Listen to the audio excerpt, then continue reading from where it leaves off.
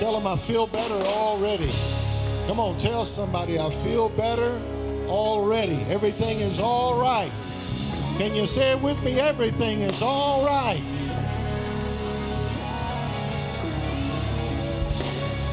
Y'all remember that old song that said, what do you think about Jesus? He's all right. Tell somebody next to you, everything is all right. It's all working for your good. Amen. I'm going to ask you to stand for the reading of God's word. I'm not going to be here very long.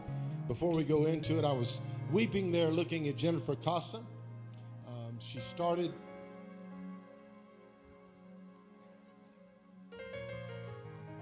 with me in 1993, and she is an intercessor, an incredible visionary, and to see what she's doing in Togo, Africa, it just really blesses my heart. When she was in Bible college in San Antonio, she came to our church. She walked up to me one day and she said, I want to be your spiritual daughter. How can I do that? And I said, you have to intercede for me. One of my staff members called me one day and they said, Jennifer Casa's up here praying.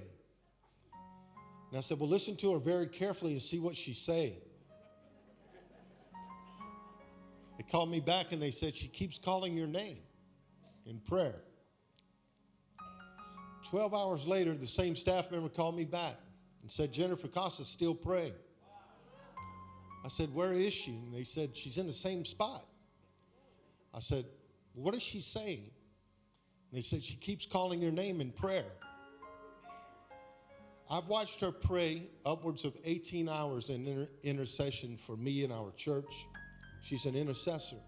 It's no wonder that she's reaching thousands and thousands of children in Togo, Africa.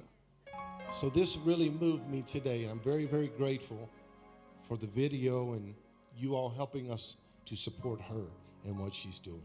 I'm sorry for being emotional. Genesis chapter 37 and verse number 12. I'm going to try to preach this quickly, and I really doubt that's going to happen.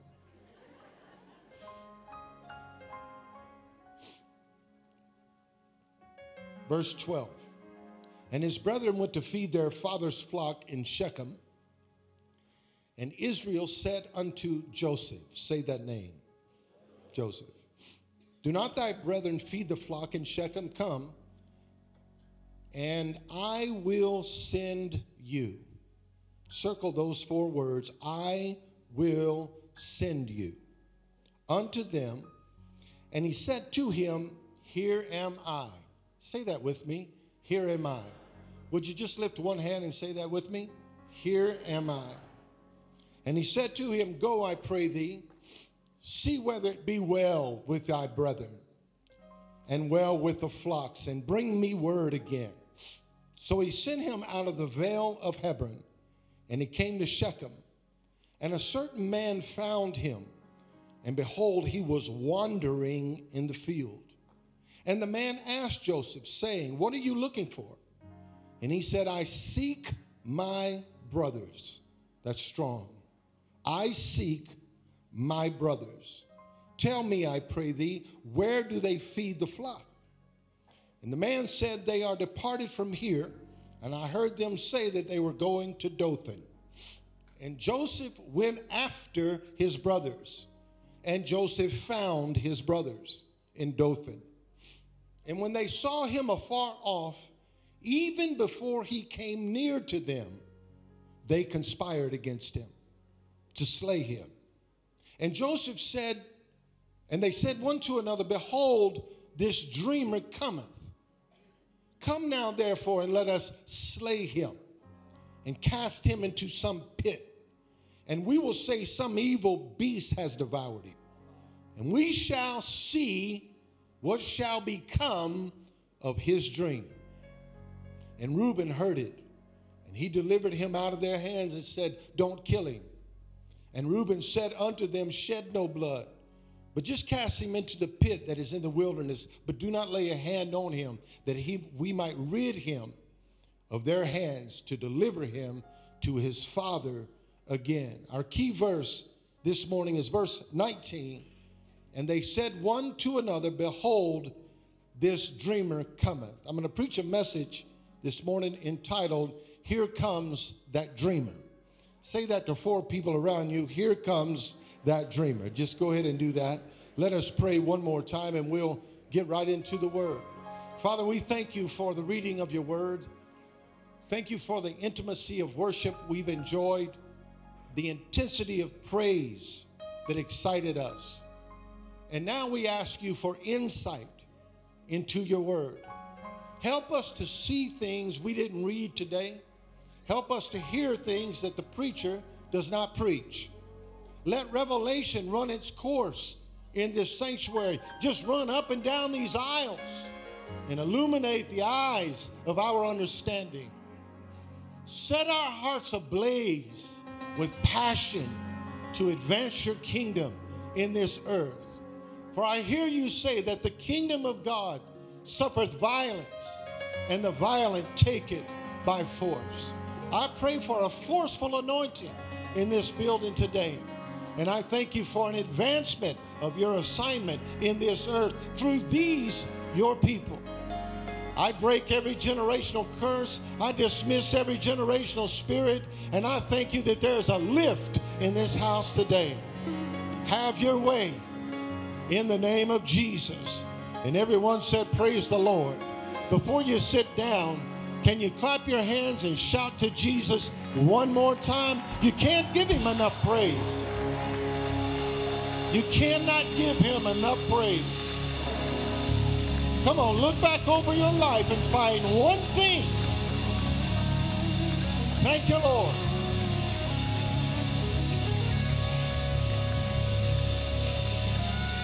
Oh, I love you, Jesus. Before you sit down, tell one more person, here comes that dreamer. And you may be seated. The introduction of this message may be a little lengthy, so I'll ask you to be patient with me. This message is dear to my heart today and is born out of not just experience, but encounters with the presence of God. With that being said, the Bible says we overcome the enemy by the blood of the Lamb and the word of our testimony. And the way I would like to cross the threshold and enter into this message today is via a word of my personal testimony. See, I was born in the deep South. I have 6 siblings, 2 of which have gone on to be with the Lord, along with my mom and dad. My parents, along with 5 of my siblings, were all born and raised in what is referred to as the Delta of Mississippi. My dad was raised during the Depression. I find it very interesting that some of the best food we enjoy today, collard greens. Can I talk to you about cornbread? Chicken and dumplings. Some of the best food we enjoy today were born in the Depression or were made during the Depression. I remember clearly stories my dad would tell me about racism during those days. I remember one in particular when he looked at me and he said, Ricky, you don't understand how strong racism was in Mississippi. And I said, Dad, I was about 10 years old. I said, can you explain it to me? And he said, I remember many times seeing a white man on a sidewalk walking one direction and a black man on the same sidewalk walking toward him. And when the black man would approach the white man, he would step off the sidewalk, take off his hat and put it over his chest, and he would hold his head down and he would just say, sir, sir, sir, until the white man passed by. Then he would put his hat back on and he would continue on his journey. See, racism doesn't mean anything to you until you've had to face it. Racism doesn't just come in one direction. And racism doesn't come from just one color. But racism is real.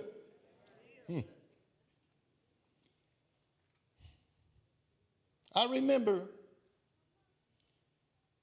in the 5th grade, my mom called me to the living room and she said, there's someone on the phone that wants to talk to you.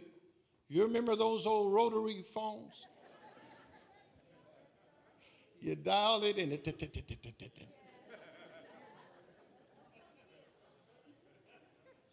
And my mom had bought one of them long cords that you've already stretched the curls out of. When I got on the phone, I said hello, and I heard the voice on the other end say, this is Randolph. And I just got silent, and he said hello, and I stretched the cord. And I tried to get behind the wall of our kitchen where my mom and dad couldn't hear me, because you see, Randolph was black. My dad walked by, and he heard the voice through the earpiece. And after I hung up the phone, he asked me who was on the phone, and I told him. And I was disciplined that day because I talked to a black boy.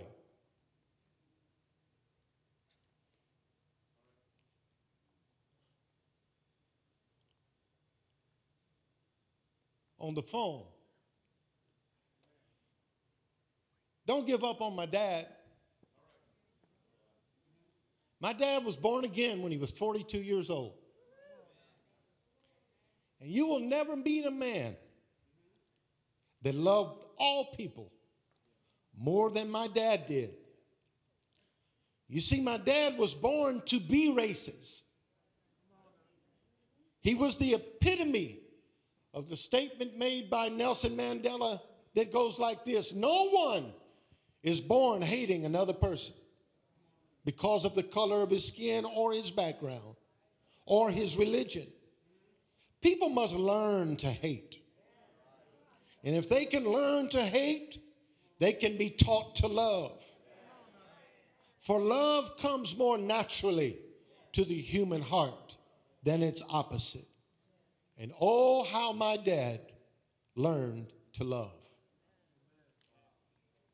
The look on his face when I told him, graduating from high school, that I'd received a call from America's top black evangelist to travel with him and to carry his Bible and to drive him all over the country. The look on my dad's face as tears welled up in his eyes. And he called the name of that preacher. And he said, you're going to work with him? And it was like a little boy full of surprise. And I said, yeah, Dad. And under that man's mentorship, I can remember going to Church of God in Christ, Church of God in Christ, and Church of God in Christ.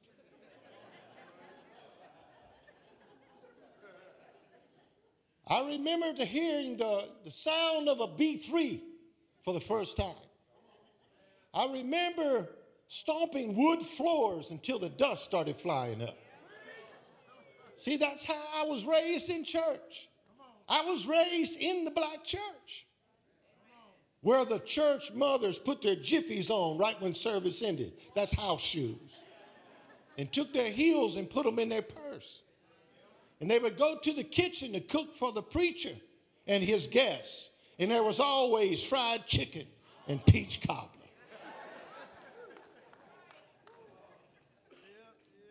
Oh, how I remember those days. It's where I learned to pray. It's the first time I ever heard words like travailing in prayer, moaning in the spirit. Yeah.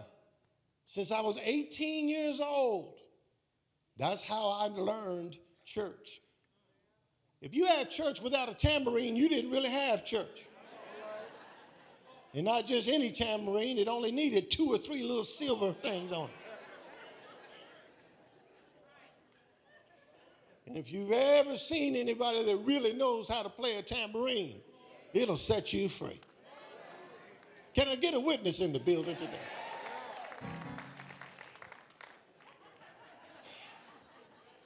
Martin Luther King Jr. has inspired me for 37 years. not just because of his preaching or his skills as an orator, but because of this dream. His dream still reminds me of Jesus' prayer in John chapter 17, where Jesus said, Father, make them one, even as you and I are one. Martin Luther King's dream was twofold. First of all, it had to do with integration, and secondly, it had to do with this thing called the law of interrelated reality. And I've studied this philosophy very deeply. See, integration is about maturity. The root word for integration is integer, which means to be completely whole or to be a mature person. It's where we get the word integrity. Integration does not produce integrity. Integrity produces integration. And you cannot be fully mature until you've learned to appreciate and value diversity and integration. His dream was a dream that was built on interrelated reality. And we learned that when he says these words, all mankind is tied together. All life is interrelated. And we are all caught in an inescapable network of mutuality. We are tied in a single garment of destiny. Whatever affects one directly affects all indirectly. See, tomorrow, this nation is going to pause and take a moment to acknowledge and celebrate a man that some hate and others admire. Regardless of your personal opinion about Martin Luther King Jr. as a man, what he preached and talked about was the heart of God. It was a dream from God. I truly believe in the very depths of my heart that we are enjoying the dream right here at this church. And I say to Quest Church 2 words, dream on. Tell your neighbor, dream on. Did not this baritone voice of pinpoint precision say, I have a dream that little black boys and little black girls will be able to join hands with little white boys and little white girls as sisters and brothers? It was more than rhetoric and rhythm of speech. It was something that even the vilest men could not ignore. This orator extraordinaire strategically fabricated his dream in sermons and speeches that secured some, but it shocked others. He marched from one city to the next proclaiming, I have a dream, and you must dream too. Tell your neighbor, dream on. For you and I, dreaming is not an option, but it is an opportunity. Dreaming is not a remote fantasy. It is a divine responsibility. Nations are changed by dreamers. Dreamers who brave the cold valleys of despair to climb mountains of destiny. Reformation only occurs when we ascend the mountain of determination and when we have a heart filled with relentless courage.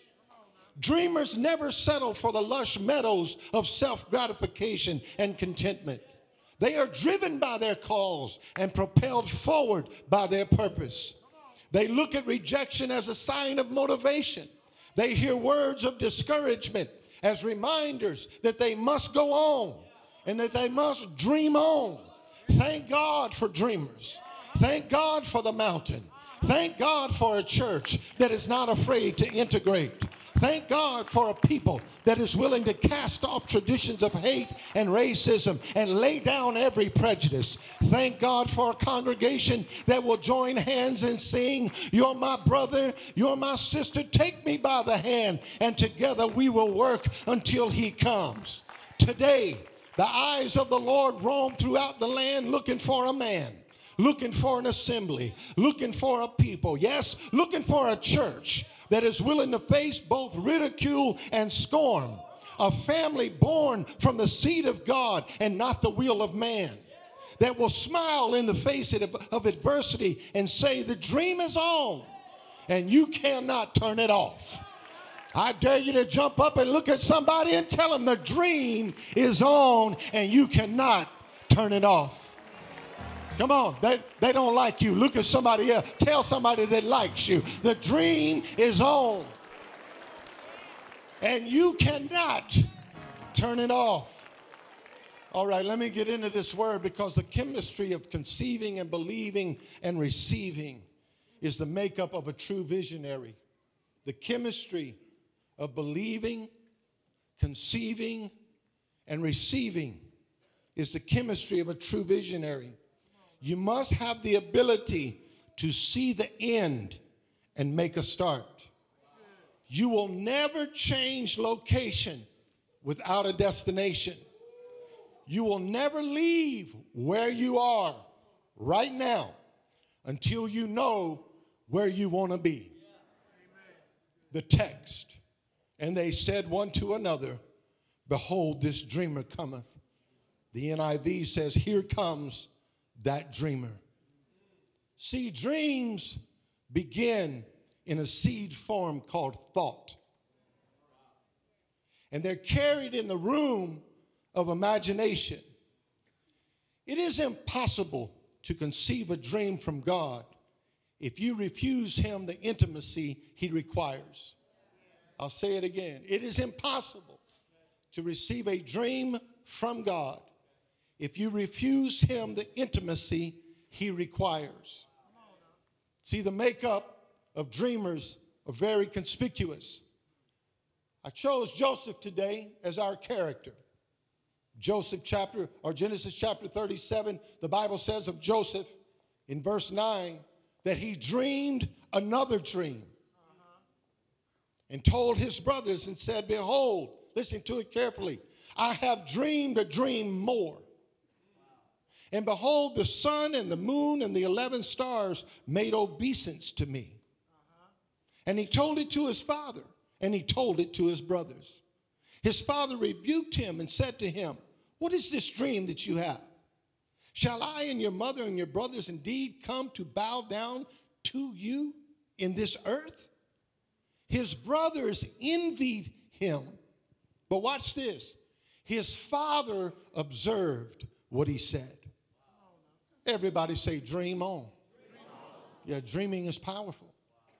I chose Joseph because his name means to add. Joseph means to continue to do the thing you're called to do. Joseph. See, Joseph is unique because he walked in the favor of his father. Joseph is more interested in his character than he is his reputation. Joseph took care of his character and he left his reputation in the hand of God. Strong. And we can preach on all of those things.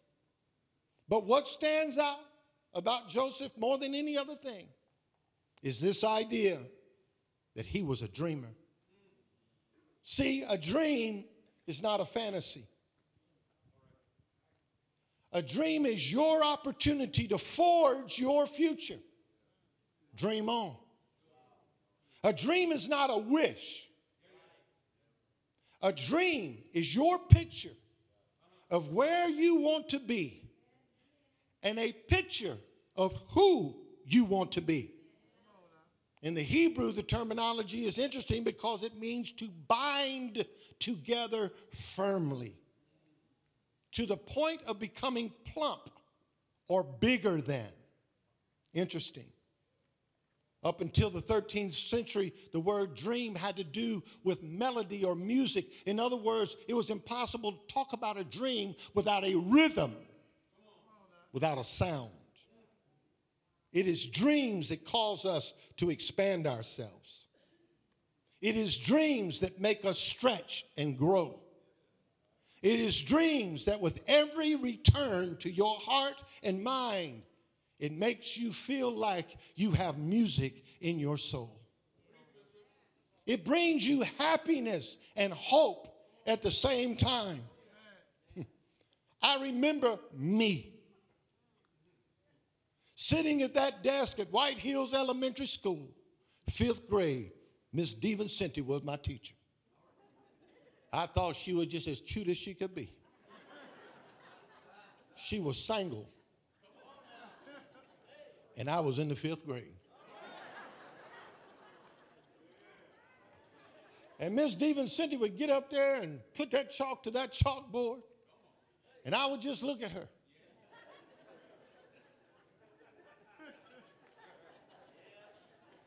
She wasn't Italian, she was Italian. And one day she turned around and she looked at me and she said, "Ricky, why are you smiling so big?" And I said, "Because your handwriting is just so wonderful, Miss D." She didn't know that I was daydreaming about one day I would have a wife. A brunette, brown eyes. And I was daydreaming. You ever daydreamed? That's when you dream with your eyes wide open. A dream is a visionary creation of your own imagination. Something notable for its beauty or its excellence. That's what makes it not a nightmare. A dream is a strongly desired goal or purpose. A dream. The prophet Joel talked about a season when God would pour out his spirit on all flesh. And that there would be dreams and visions. And he said, "I will give visions to young men and dreams to older men." And the word visions here, the etymology of the Hebrew is very interesting because it means a revelation that comes by way of a dream. What started as a dream becomes the vision for your life. And Joseph was a man that carried not just a dream, but a dream that he knew would become a reality. And I came by to tell you this morning, welcome to 2020. God is about to manifest in reality what you've been carrying as a dream in your spirit. If it doesn't happen in 2020, you have to believe that the dream is destined for maybe this decade. But when it's your time for your dream to come to pass, hell or high water cannot stop the manifestation of the thing you've been carrying. So I came by to tell you, dream on. Keep on dreaming. Keep on believing in Jesus' name. But watch this. This is Joseph. Every dream that is born in heaven must pass through the hands of conspiracy on earth. Wait a minute, Pastor Rick. Genesis 37, verse 17. And the man said, "They're not here. They went to Dothan." So Joseph went after his brothers and found them in Dothan. When they saw him afar off, listen to the vocabulary. Even before they came near, they conspired against him to slay him. Now, I don't know what that sounds like to you, but that sounds like prejudice to me. It's prejudging. They saw him afar off and made a plan before they ever got close to him. Isn't it amazing that we judge people that we're not even close to? While he was still afar off, they drew conclusions about him. How about you taking a little time, help me Jesus, to get close enough to people to know them and stop believing what you've been told about them. They conspired against him. See, I came by to tell you something today. Everyone is not with you. And everyone is not for you. Sorry to inform you, but everybody don't like you.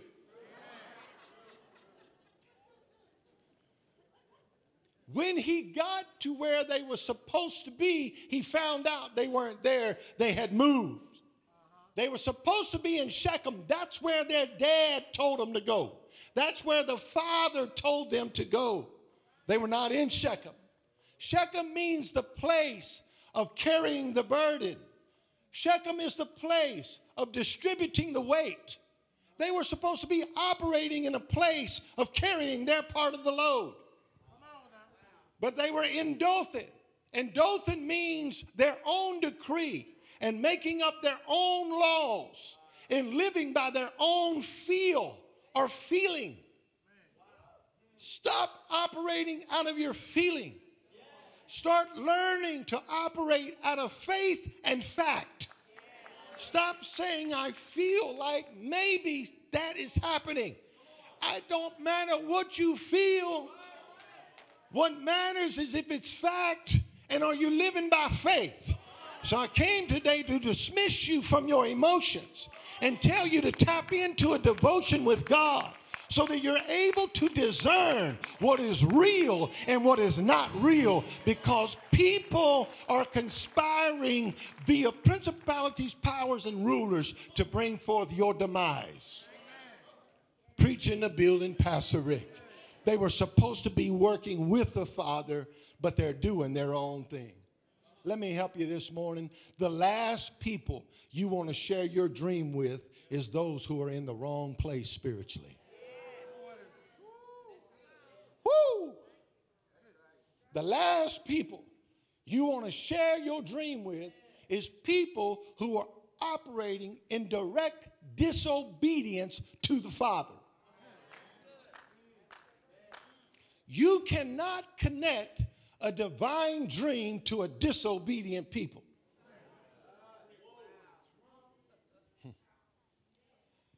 They were in Dothan. They were supposed to be in Shechem.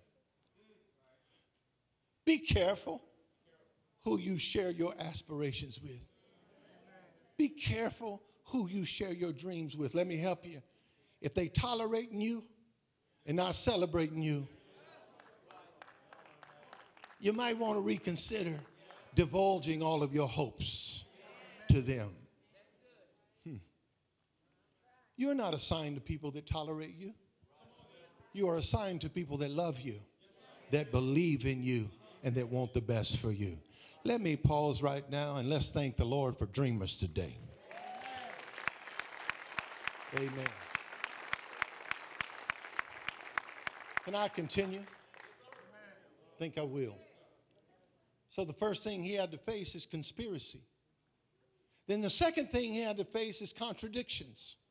Every dream must have the DNA to pass through conspiracy and contradiction.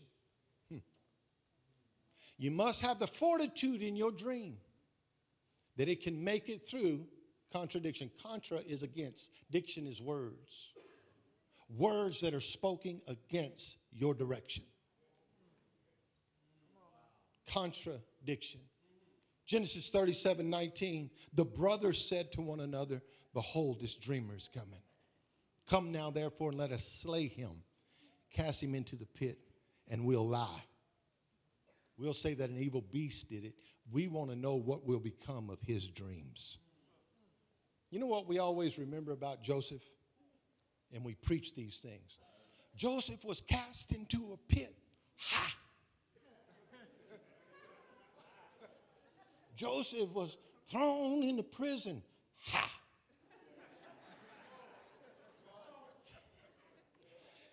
He was lied on by Potiphar's wife.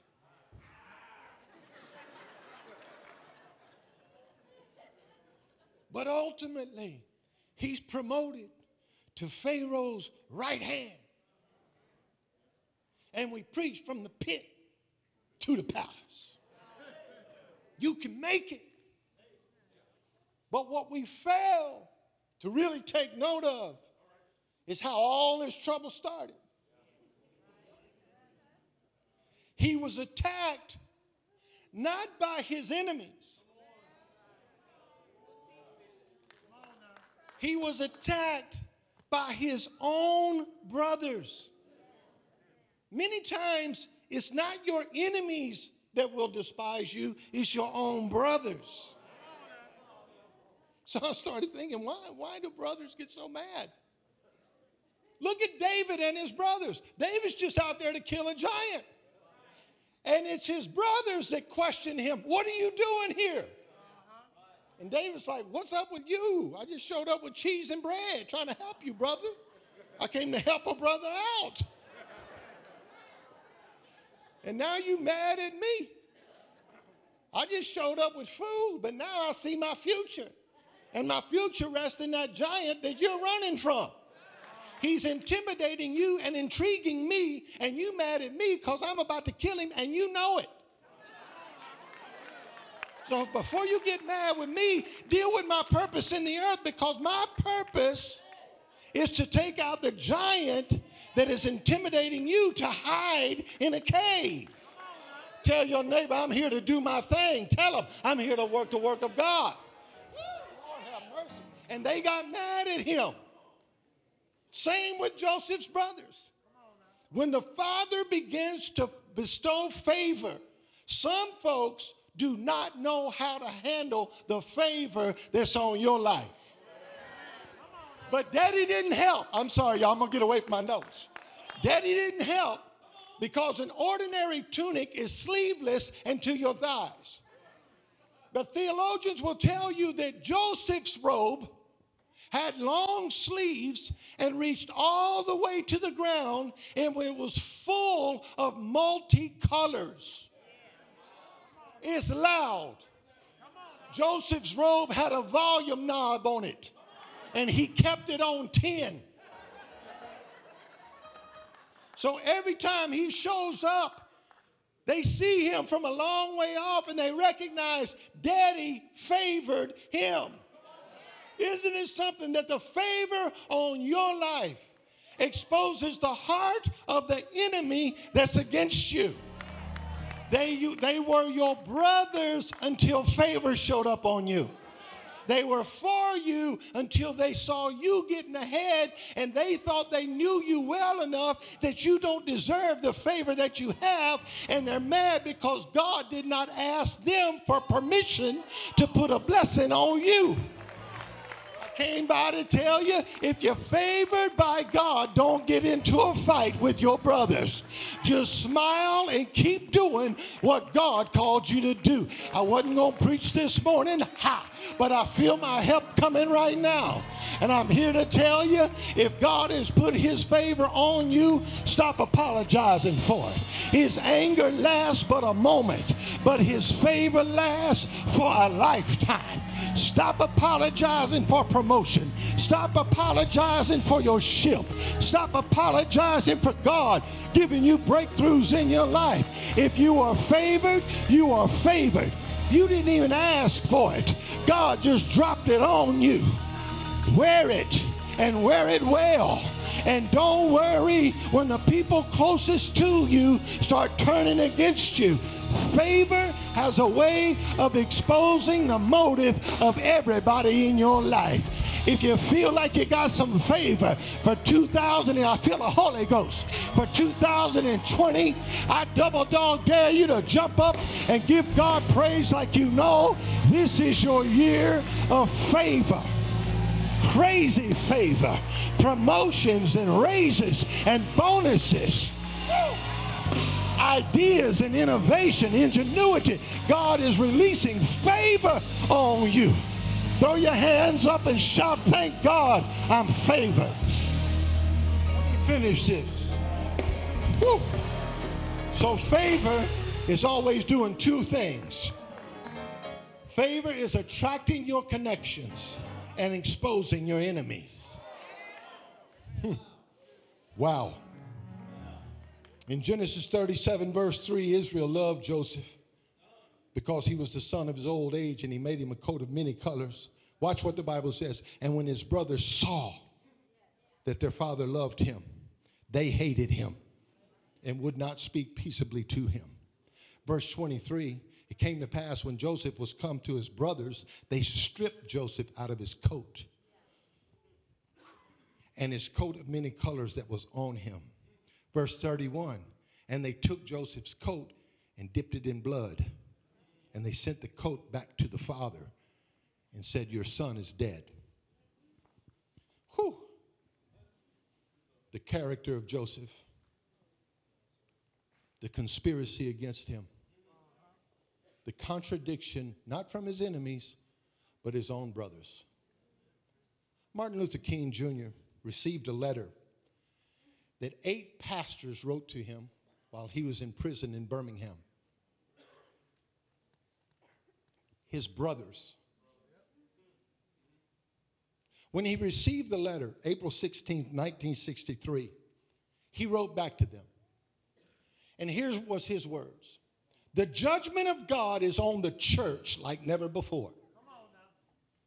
If today's church does not recapture the sacrificial spirit of the early church, it will lose its authenticity, forfeit the loyalty of millions, and be dismissed as an irrelevant social club with no meaning in the 20th century. Every day I meet young people whose disappointment with the church has turned into outright disgust. That's what he wrote. That was in 1963, and it sounds like he wrote it yesterday. Because somebody stood up and said, enough with the polarization. Enough about you making your comments on Facebook in ways that polarize people instead of integrating the body. Your social media has become your weapon. Now you get to express your opinion.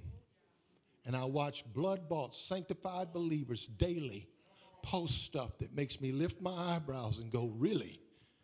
Why is there so much hatred in the heart of a person that is supposed to be born again until this nation is completely divided?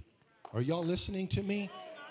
We are completely divided, and we've got hate, and we've got voices of violence. Not enough that the earth is yearning for the sons of God to be revealed. You see it in the fires of Australia.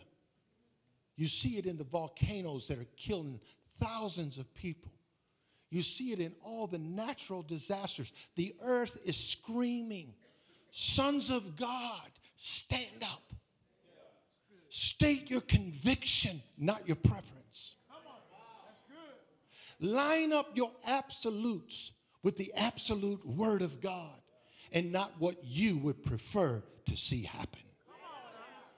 Lay your agenda down and ask God, what is your agenda? Why is brothers fighting against brothers?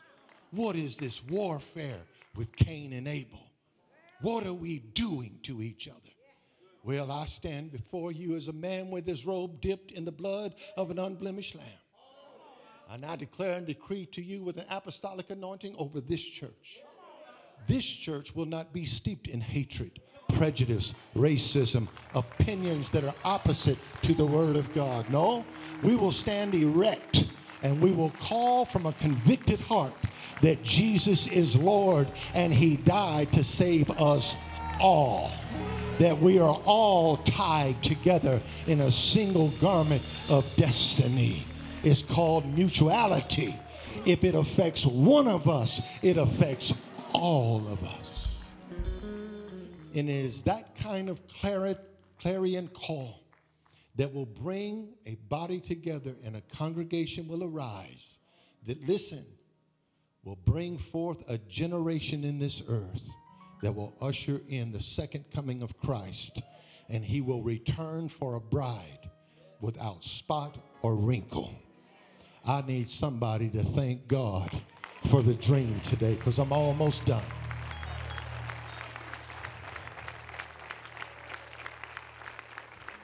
See, Joseph never let go of his cause. You may be seated. Joseph never let go of his cause. Israel said to Joseph, I will send you to your brothers. And he said 3 words, here I am. How many of you are ready to be sent into this generation to advance the kingdom of God? If you are, shout it, here I am. See, his anointing was to bring people together.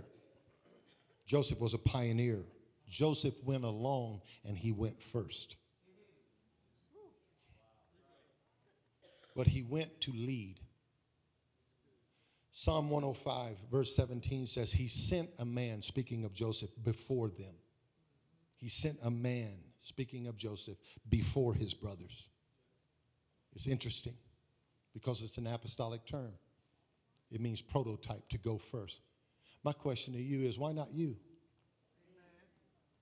Why not you be the first in your family? The first in your family to celebrate promotions like no one else has seen because of your discipline. Why not you be the first to not be addicted to some kind of drug?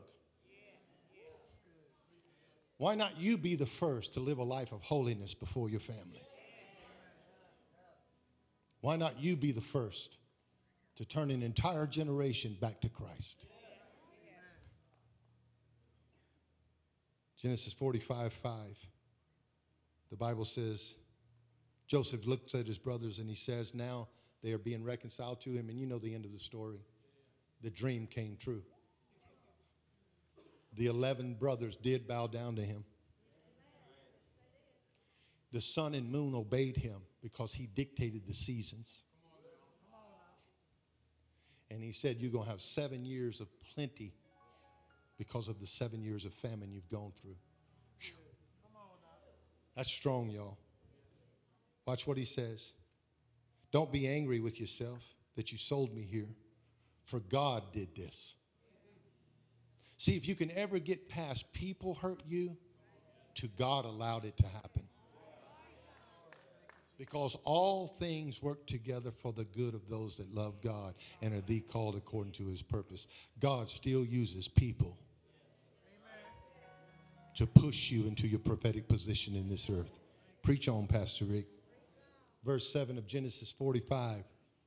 Joseph looks at his brothers and said, God sent me before you to preserve you. You tried to kill me, but I'm here to preserve you. See, you are not of God if you turn what people have done to you back on them. You're tested with how you handle people that mishandled you. Your test really starts with how you handle people that have mishandled you. Watch what he says. To save your life and bring a great deliverance. So now, it was not you that sent me here, but God sent me here. That's strong. See, you weren't invited, you were sent. Let that rest on you. You were not invited here. God sent you here. And if you could ever get out of your mind that you were born, and into your mind you were sent, then you would take another look and change your perspective of life completely. Because now suddenly you're on an assignment. Suddenly life becomes purposeful and not accidental. You stop living by coincidence and you start living according to cause. And you say, God is sovereign over my life, and I couldn't be here unless he sent me here.